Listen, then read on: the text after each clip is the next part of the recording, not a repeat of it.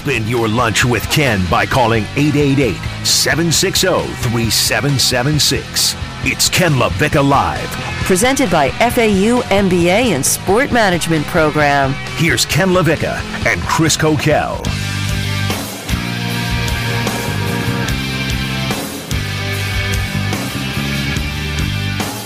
Bryson DeChambeau is arguably the biggest baby in sports. Just a petulant little crying child. Ken LaVicka Live featuring Coquel here until 1 o'clock. We'll be back tomorrow, and then we will get into the first full college football weekend. Cannot wait for that. But speaking of Bryson DeChambeau, we're going to talk a lot about him Saturday. Honda Classic Live, 9 a.m. Eastern Time. I'll have that for you here on ESPN 106.3. Bryson DeChambeau is an absolute mess. Now, if you don't pay attention to golf, Bryson DeChambeau won the U.S. Open last year. He's someone who is a master in physics, and he tries to apply that to his golf game.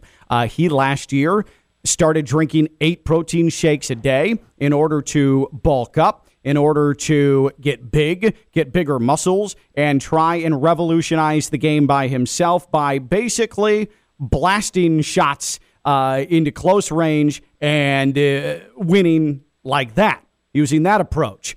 But he's also a tortured genius as well.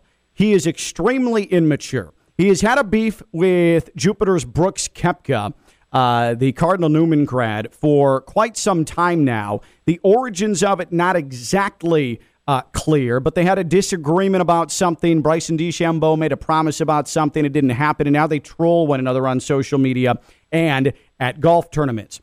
Well, this beef between Koepka and DeChambeau started to take on a life of its own, so much so that golf fans, in order to poke at the unlikable Bryson DeChambeau, will yell, "Hey, Brooksy, hey, Brooksy," and it gets him angry. It gets Bryson DeChambeau very, very, very angry, including at the BMW Championship last weekend, where DeChambeau had a meltdown. Should have won, missed a couple of close putts, including one in extra holes, and was dejected. And as he walked off after losing that tournament, someone in the gallery yelled, "Hey, Brooksy," and DeChambeau whipped around and said, "You know what? Get the bleep out of here."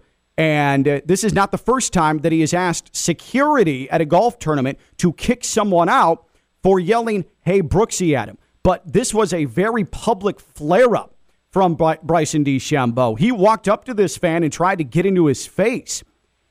This was enough for the PGA Tour to announce, Jay Monahan, the commissioner, that fans who yell, "Hey, Brooksy," at Bryson DeChambeau are now subject to ejection from the tournament. That is how much the PGA Tour now is going to try to protect their big old baby, Bryson DeChambeau. Me, when it comes to golf, I'm all for tradition. I'm all for the game being played the right way. But if you're going out to a golf tournament, you're in the gallery and you keep it good-natured, and that's very mundane.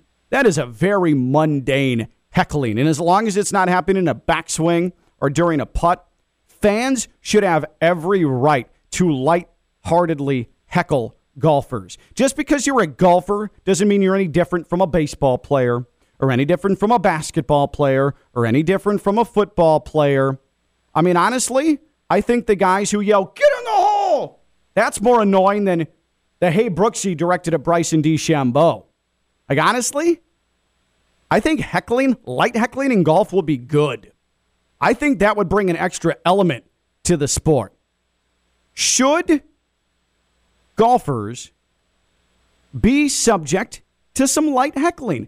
Should heckling be allowed at golf tournaments? Why does golf get special privileges? 888-760-3776, 888-760-3776. We've seen golfers, though, get affected by hecklers in big tournaments. There was this guy, Shooter McGavin, and he was doing a really good job, and then the hecklers came after him, and Happy Gilmore was able to come back and win that tournament. So, I mean, we got to make sure that cars end up getting driven on the course. I mean, things can happen. It can get out of control. Like, come on, he's saying, "Hey, Brooksy, get over it." I mean, if he was saying, hey, Bryson, you fat slob, that's one thing. Or talking about Bryson DeChambeau's mother or saying personal things, that's one thing. But yelling at a golfer, hey, Brooksy, just to get under his skin about his rival, who he very publicly takes shots at as well, and very publicly tries to annoy as well, opens himself up to this.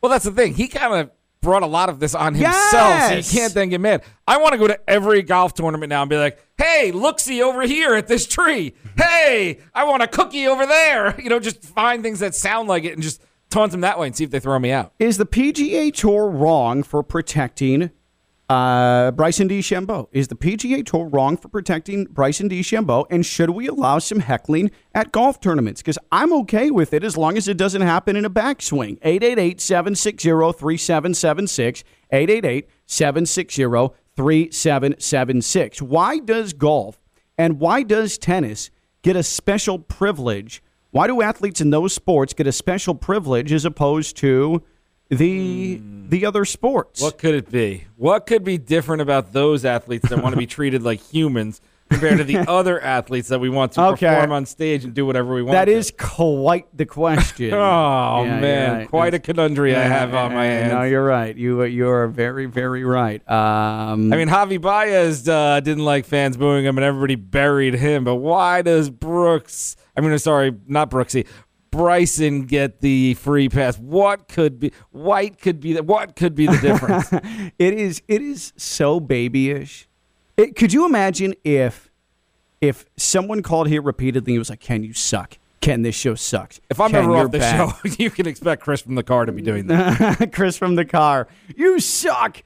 But it would be like me saying, oh, you're banned from the show. Like, imagine someone yelling at you someone else's name just to get under your skin and you overreact to a point, because that's what this is. This is a vast overreaction that you're ejected from the tournament that you paid for to get in. It's not because there's any swear words. It's not because anybody's being personal. It's because he's getting called Brooksy. And they're not talking during his backswing. So it's not even, which I still think you should be allowed to do. And part of the game should be able to just block out the noise like every other athlete in the world. But like, it's not even doing that. It's just at any point he's walking off and someone yells it. Again, you started all this mess.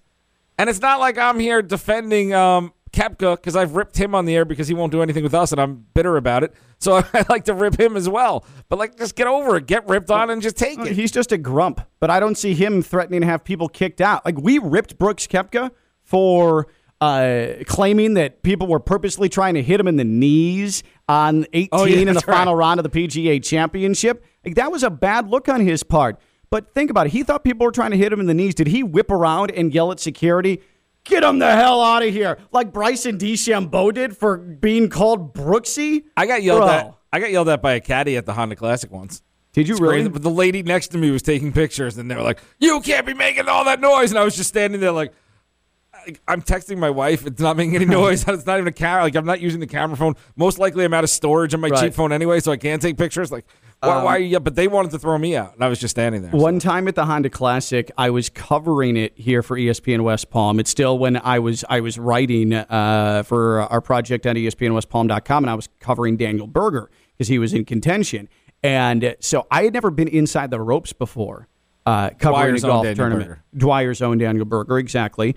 And so I thought inside the ropes, like I had like carte blanche access. So I was like walking down the middle of fairways with groups. Like, I didn't realize I was supposed to stay like by the ropes. And eventually one of the caddies was like, I've never seen a reporter walking with the groups. And I was like, oh no, I've got an inside the ropes pass. It's fine. And then finally someone had to explain to me what that actually meant. And then but so if you look though, you can see like on the Golf Channel, it's like Daniel Berger's caddy and then like me walking up the fairway. I picture you with an old reporter hat with a little ticket in the top of it. It says press. Writing on a notepad. But I had like a big old backpack on and a visor and wearing like shorts. I don't know what I was doing. And definitely at that time, I know it was the cargo shorts too. It was definitely cargo shorts because, as I've said over and over again here on ESPN 106.3, cargo shorts rule because pockets rule. Because pockets allow you to really compartmentalize and organize. What was the lower point in your reporting career when you did that or when you had realized after calling me a bunch of times and trying to sit down for interviews,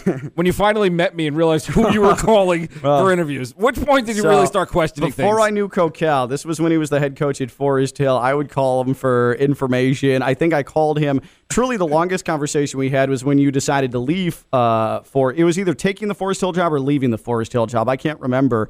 And then, so I talked to him, and it was all official, and he was a coach, and I quoted him and wrote the story. And then, like 3 months later, I met him for the first time, and he started, like, saying stupid, clownish things and acting like the jackass I know him as today. And I'm like, I can't believe this guy led young men. I can't believe this guy is a mentor of young men. It is unbelievable. Then I also got, I had stopped coaching, and then I announced on April Fool's Day that I was coming back to coaching to a school in the area that didn't exist anymore. And one Ken LaVicka picked it up, put it on our local sports center, and it went national. Thank you, Ken. And that is when I swore you off forever. That really did happen. Because he thought he was funny.